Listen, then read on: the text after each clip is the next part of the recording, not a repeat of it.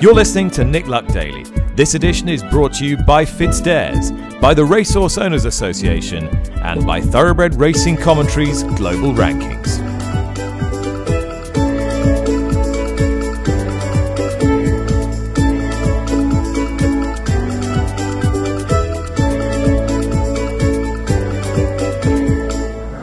Good morning, thanks for listening. Thursday, October the 28th, and dawn is just breaking here in TW11. And as we expected, the entries for the Breeders' Cup World Championships in Del Mar, November 5th and 6th, were released yesterday. 196 horses were entered, including Essential Quality, Medina Spirit, Domestic Spending, Tanawa. And Tanawa is one of 56 international horses entered. 26 of those come from Great Britain, 17 from Ireland, 8 from Japan, 2 from France, 1 from Argentina, Peru and South Africa, in addition to a very strong home team. Jane Mangan is with me this morning, the RTE and Racing TV broadcaster. Jane, who is going to be the European team captain this time? Who interests you the most as we scan the pre-entries for next weekend's Breeders' Cup? I think everybody has had, for the build-up to this year's Breeders' Cup, everybody has their own views, and I am no different. I think O'Daria, one of 3 reigning champions going back to America, has a major chance in the filly and mare turf. For me, she was a little bit unlucky in the Prix de l'Opera and very unlucky in the Prix Jean Romanet this year. It's hard to believe that she hasn't actually won since beating Rushing Fall in the filly and mare turf last year. And I think she's a major contender. And that, obviously, Tarnawa is a filly that I am a huge fan of. I think she's been a little bit unlucky in parts this year. She ran a huge race in the Arc. We all know what happened in the Irish Champion Stakes, and she must hold a serious chance in the turf. Space Blues and Pearls Galore, the 1-2 from the Prix de la Forêt, line up in the mile. Space Blues, it's difficult to see the filly turning the form around there, and I have a soft spot for Mother Earth, but she is after 8 starts this year. She has been kept busy, and while she ran very well at Keeneland, some might suggest that the mile around Del Mar might be a little bit sharp for her.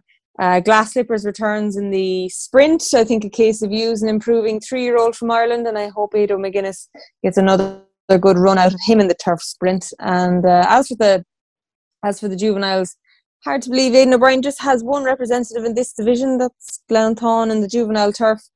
He was good at Leopardstown. A little bit disappointed we didn't see him in France, but obviously they had this in the back of their mind, and quick ground would suit him. But I think Godolphin hold the aces in the juvenile turf. Modern Games and Al-Bahar.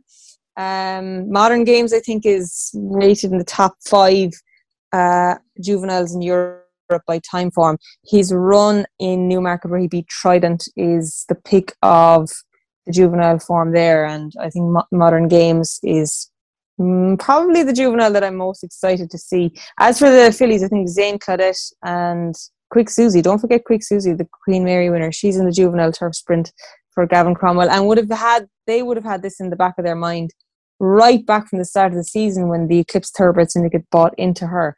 So Quick Susie is maybe one of the bigger price in the juvenile turf sprint, but it's a division that the Europeans have quite a poor record in. Yeah, it's not surprising either, especially when it's the dead 5 furlongs at Del Mar, and they just rattle out of the gate, and you can be on the back foot from the word go. Though Nigel Tinkler's horse, you better believe it, ran a terrific race in it last year. There's a few questions I wanted to pick up from what you were saying. First of all, O'Daria, are you pleased that William Buick is back on board? And is that going to make a big difference?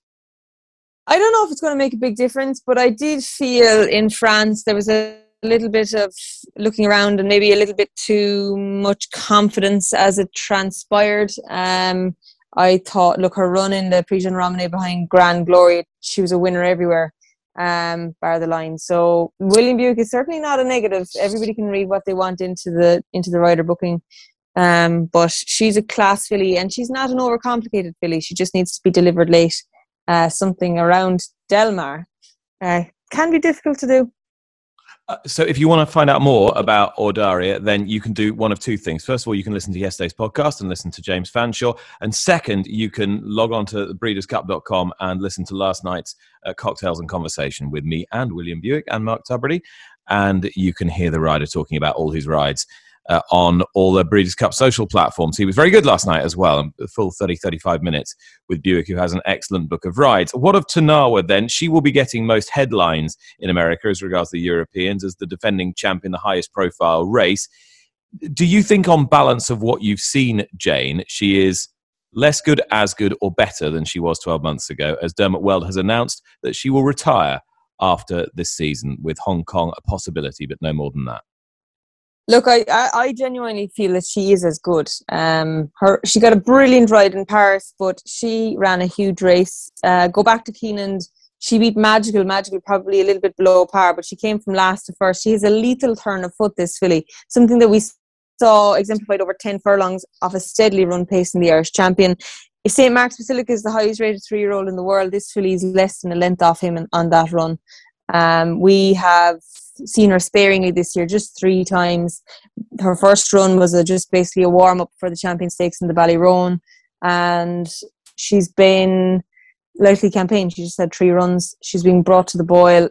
Dermot Weld in America knows exactly what to do, and she's as good as any of the colts, and she's as good as she was last year. I thoroughly believe that. I was there at Leopardstown to see her and St. Mark's Basilica and Poetic Flare level up and basically sprint to the line from the bend, and that is probably the best memory I have of this year's flat turf season, and I hope that she can crown her career with back-to-back wins. Do you think we just have to take a slightly different punting view of Aidan O'Brien's Breeders' Cup runners nowadays? I say this because of that trifecta that he got up at huge price in the mile last year. And because he exposes his horses so heavily during the course of the season, and fair play to him for that, because at least they run a lot, that by the time we come around to the Breeders' Cup, they're slightly more difficult to assess as betting propositions. But then very talented horses can be forgotten. That's not an unfair assumption. I do feel that when you get to the end of the season, it's a lot of it is down to the horse's constitution, whether it be physical, that they can hold their condition throughout the season and take the heavy schedule, or B, you have a Love who hasn't had a busy schedule. She won at Royal Ascot. She missed a few engagements. She didn't go to Paris. She's had obviously a few issues through the year, and she's actually coming into the turf a relatively fresh filly. We don't have many juveniles this year. Sometimes we can get to the end of the year. Take a Mother Earth last year. She had quite a busy juvenile campaign, and I didn't anticipate her running such a huge race behind Aunt Nora in the juvenile fillies last year, and she nearly won that. So when you take a Glount Thon, who ran at the very start of the year, missed all of the summer and came back in the Dewhurst he ran in, and then he came back and won the Killavullen.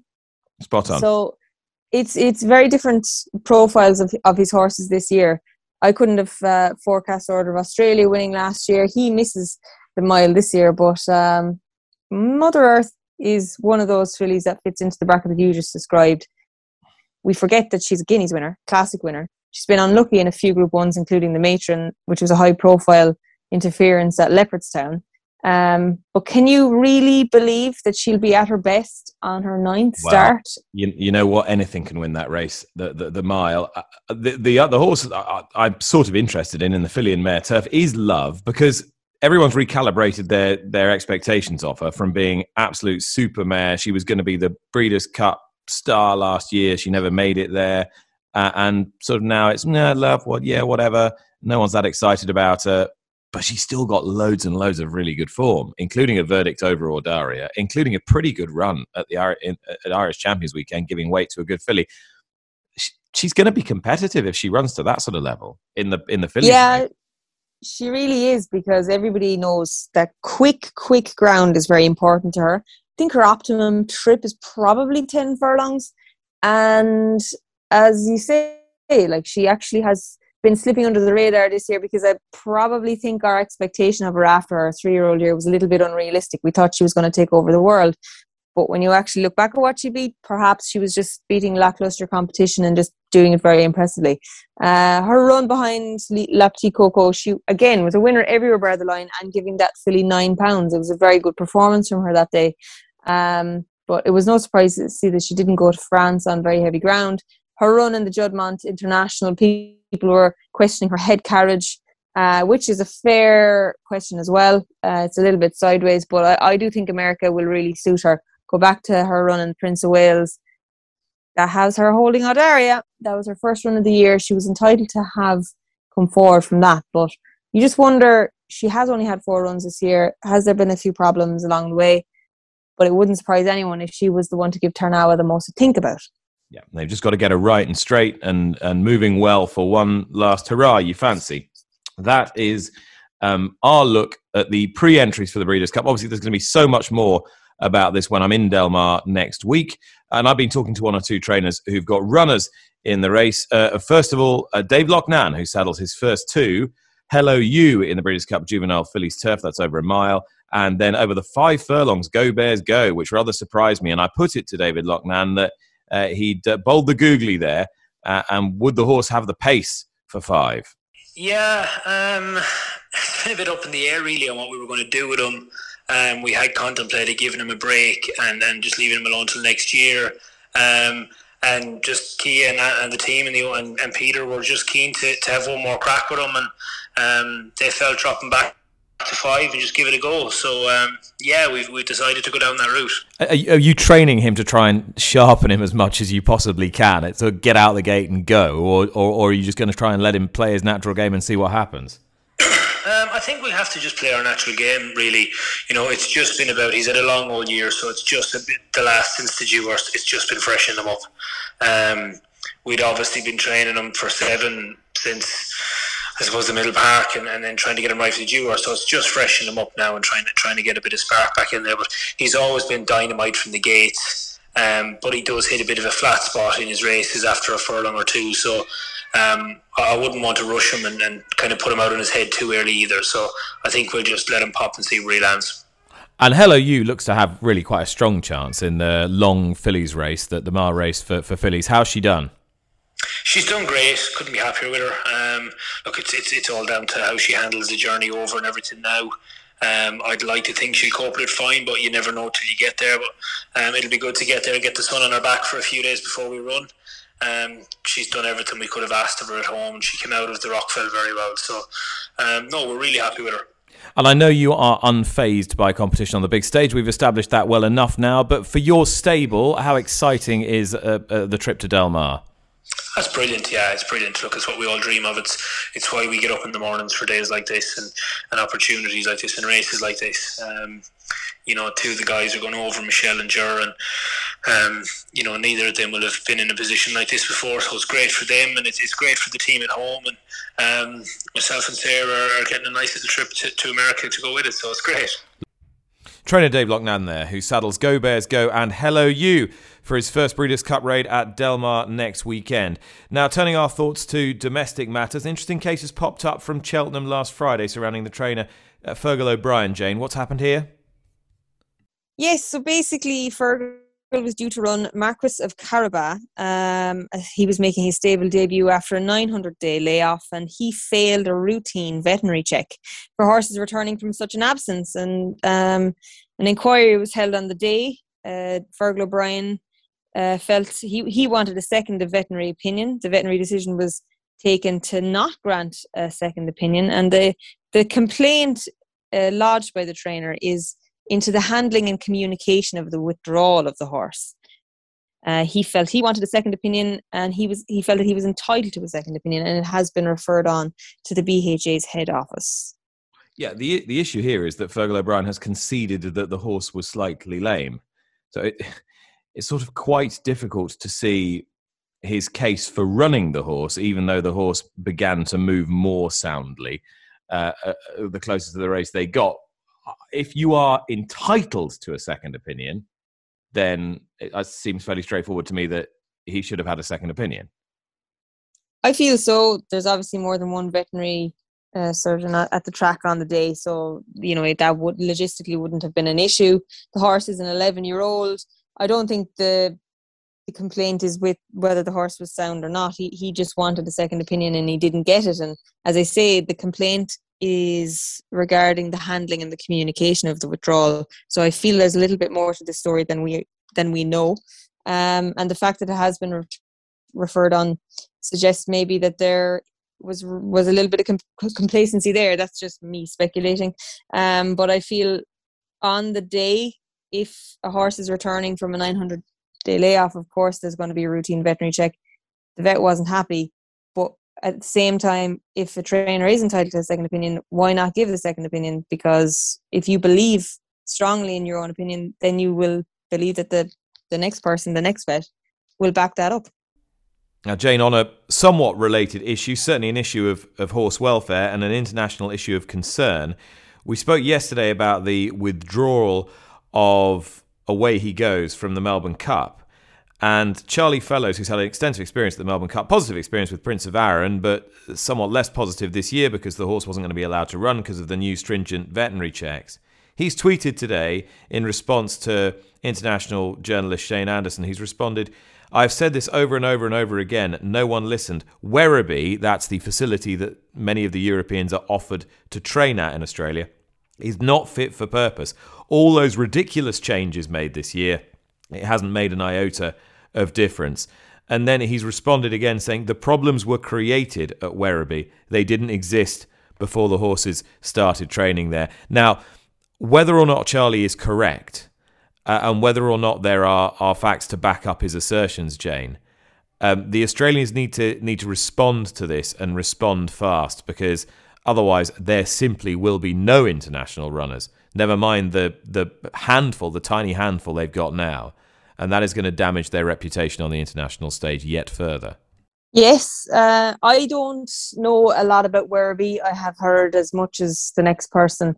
I suppose Charlie Fellows has aired his concerns. I think it's crucial if other trainers or other European trainers have the same beliefs that they back him up, because that is the only way change is made, is if there's a united front. There has been a significant burden placed on European contenders going to Melbourne, and I feel it is only right that if one side of the coin is reviewed when it comes to veterinary checks and other stringent requirements for horses to travel to Australia, then why not, when they get there, provide them with first-class facilities? If Racing Victoria really believe Werribee to be that facility, they need to come out and say that.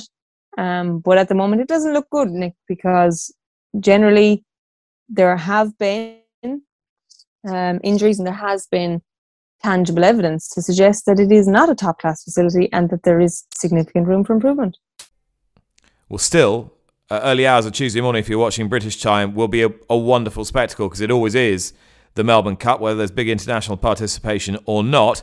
There is a British-born rider in the race. Rachel King, who plied her trade here with some success for many years, has been a complete revelation since moving to Australia and taking her tack there. She's gone from strength to strength. She's now a multiple graded stakes winner, a Grade 1 winner. She now has her first ride in the Cup aboard Pondus. I checked in with her and asked her just how much she was looking forward to it. Yeah, very excited. I'm actually just currently on my way driving down to Melbourne because we're a bit of COVID restrictions, not allowed to get on a public flight. So definitely the excitement is going to help me for I think it's 8.5 hours I've got to drive. So luckily I've got plenty to think about and plenty to look forward to.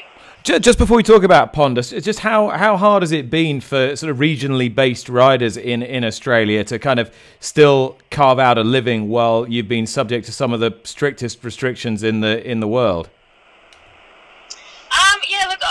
To be honest, for me personally, I've been pretty lucky sort of being based in Sydney.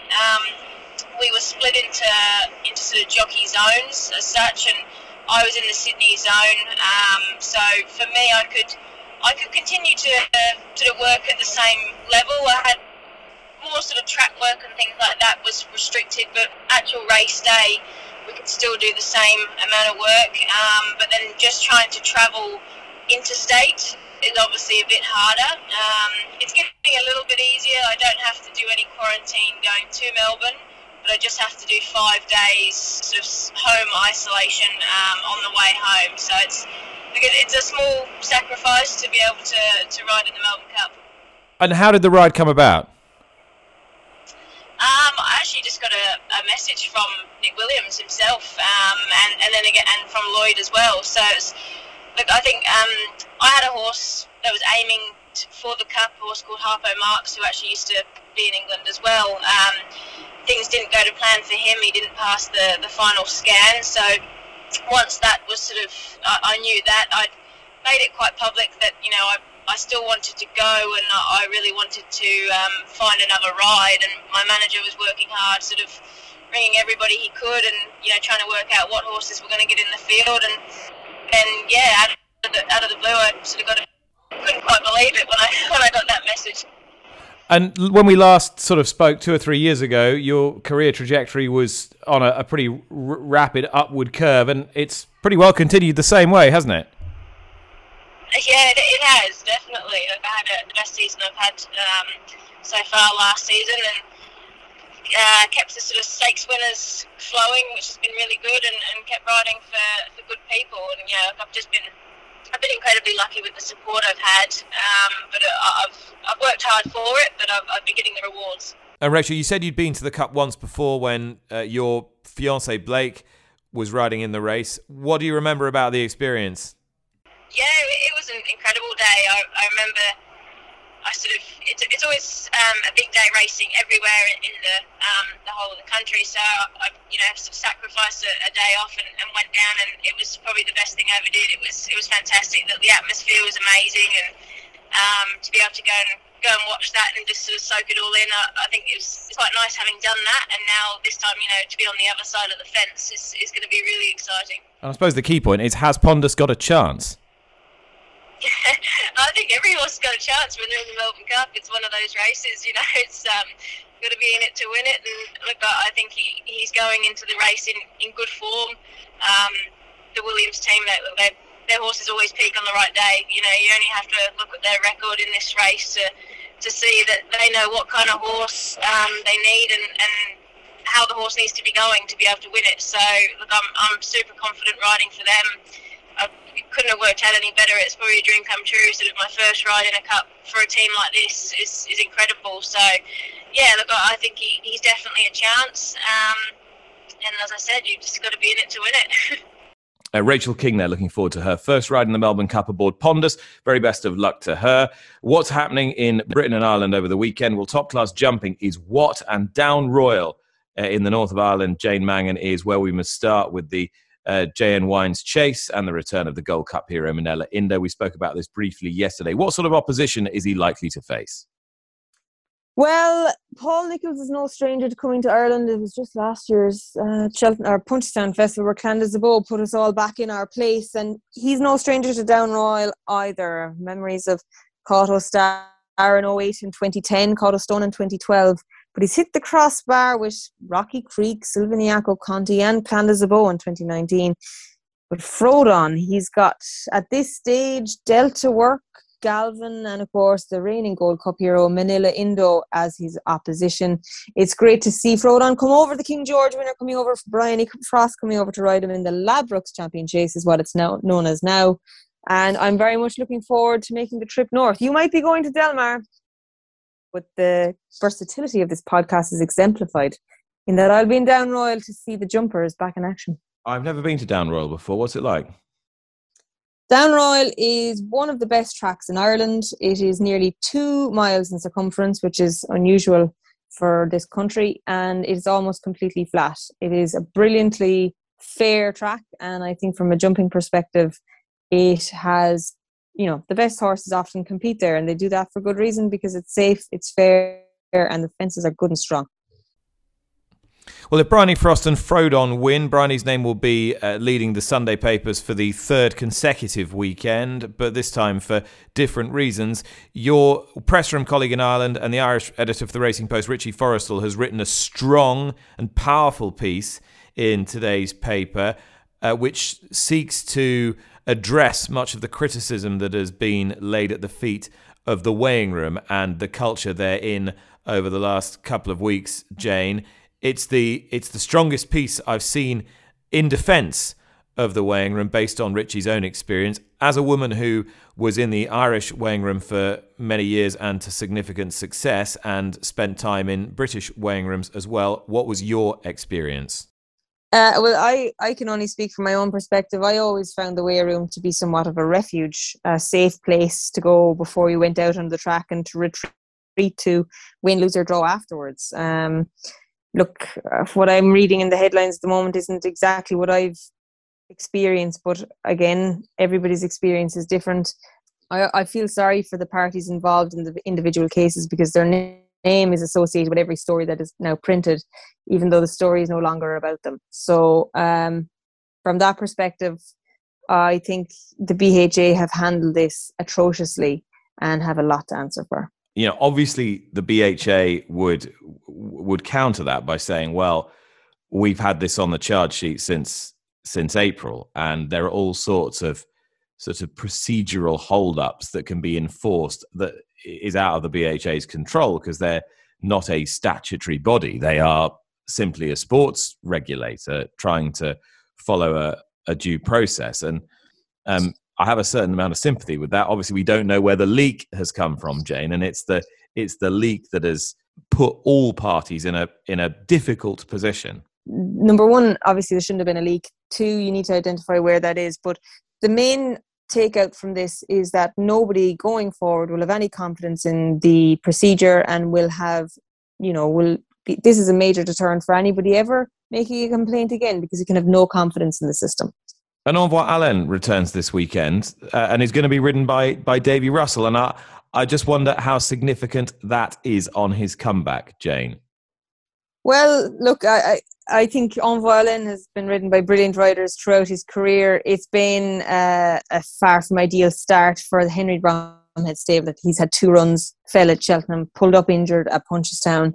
And look, Davy was injured throughout when he was running last season. And I'm sure he's relishing the prospect of getting back on him.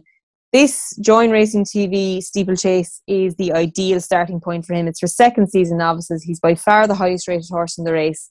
And he is still an extremely talented horse, but I feel those 2 incidences last year just reminded everyone that Envoy Allen is in fact an animal and not a machine. He was being built up to be. This could be his year where he's targeted at the Gold Cup, finally the race that he was bought for, despite the fact that he's won a champion bumper, multiple grade ones as a novice over hurdles and over fences. He is a superstar, don't forget that. And I hope, look, he had a chip removed from his hind fetlock joint after Punchestown. Things like that can change a horse's form. So let's hope we see him back jumping straight, jumping fluently. And it's a race that really looks uncompetitive at this stage if he turns up in his best form. The other horse that I'm most looking forward to as well is tomorrow. We have Zanahiyr returning in the WKD hurdle. Zanahiyr was the Cheltenham banker at the Triumph, only to be overturned by Calixios and more. Calixios was actually meant to run in this WKD race, but due to conditions, he actually didn't qualify because he had won a hurdle race in France before coming to Ireland. But there is lots happening around the world of racing, but Down Royal is top class jumping, and it's great that the rain is falling so these good horses can come out. And at the centre of that universe, yes, is Down Royal. So this Sunday, the 31st, is the final day, as you'll know, of Black History Month. And the most important horse racing event to take place during this month is being put together at Lingfield Park on Sunday. And I think you'll agree it's quite unusual and quite significant. Debbie Hay used to work for ARC, the parent company of Lingfield Park Racecourse, but is now the chief executive of Take the Reins, which is a charity established to engage and improve outcomes for people in communities through racing and sport. Debbie, I'm fascinated by what's all come together rather gloriously on Sunday at Lingfield. Just tell me a little bit about the background to it. Yeah, we're delighted actually that it's come off, Nick. So Take the Reins works with a number of community-based organisations, one of which is called Kick Off at 3. Kick Off at 3 is jointly run by a serving Met police officer who is very passionate about youth engagement, obviously in the community. They held an online competition to mark Stephen Lawrence Day on the 22nd of April, which was the day Stephen Lawrence was murdered.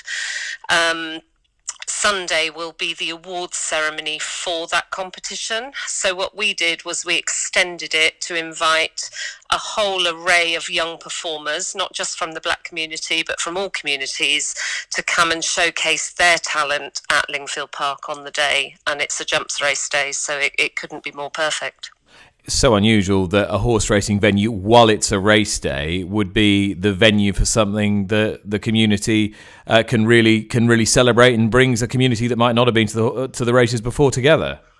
Exactly, and that's what we love about Take the Reins. What we're doing is effectively acting as that conduit between the sport and between the community groups who, as you say, would never even consider horse racing normally. Because what we want to do on that day is obviously show these young people just how many opportunities there are in racing and all the pathways that could be open to them from a careers point of view more than anything else. And so important that horse racing engages in Black History Month. I kind of only wish that we'd have engaged in it a little bit more, really. Oh, absolutely. But genuinely, I see everybody is waking up to it now, albeit a little late maybe. But I think the whole industry now is realising that it is incredibly important, and much more has been done this year than any other year, I think. And I think everybody is certainly getting behind the fact that it's crucial. We can't. It's our responsibility. If we want to reach all communities as we should, then it's absolutely everybody's joint responsibility to celebrate these occasions. And so many racecourses, nearly 60 racecourses around the country. The huge physical spaces, perfect venues for all sorts of events. And why shouldn't racecourses as spaces be community hubs as well as sports venues? Oh, undoubtedly. I mean, yeah, definitely. And I think it was something I was very passionate about when I worked at Lingfield Park. The community, we were the hub of the community. It is the hub of the community, as every racecourse is. And it should work with that community in as best way as it can. On Sunday, all of the people coming, certainly for this awards ceremony, will be from the whole of the southeast of England. Well, as I say, I can honestly predict that less than 10% of them will ever have been to a racecourse before. So hopefully that will change. Yeah, if just one of those people is then a racing fan for life, then you've done a great job. Absolutely. And I can honestly say that all the visits I've ever facilitated for community groups over the last probably 5 years at Lingfield, when TTR was still in its very pilot stage, every single one of those young people went away hugely enthused about the sport that they didn't know anything about before. So, yeah, I think just coming along and, like you say, to hold an event like this on a race day gives you the opportunity to show off the sport in its full glory. I know Sky Sports are taking an extra camera down and Josh Apiafi will be presenting for them. How important has the support of ARC been? I know it's obviously a group that you have a strong relationship with. Yeah, it's been really, really important, and we can't thank them enough, to be honest. What TTR needs is for the whole of the industry to help us facilitate all of these types of visits. We're certainly from early next year, we'll be running our first courses to enable young people to come in, be introduced to the horse racing industry, and to get transferable skills through that, so that we can then hopefully put individuals on the pathways that already exist to enable them to actually work for the industry. So that what we do need at the early stages is for the industry's players, be that ARC, whoever, to enable us to actually use their facilities to open up people's eyes to it, really. Thanks to Debbie, to Rachel and David earlier in the show. Jane is with me now, and Jane has a tip for you for today. Yes, I'm going to Clonmel. I'm going to keep it local and I'm going to keep it early. The 110, the maiden hurdle at Clonmel, Kilbarry Shianti, third in 5 of her 6 bumpers. I hope she can get off the mark over hurdles for Sean and Con O'Keefe. All right, Jane, thanks so much. Thank you very much for listening. That was Thursday, October the 28th. We'll see you again tomorrow. Bye-bye.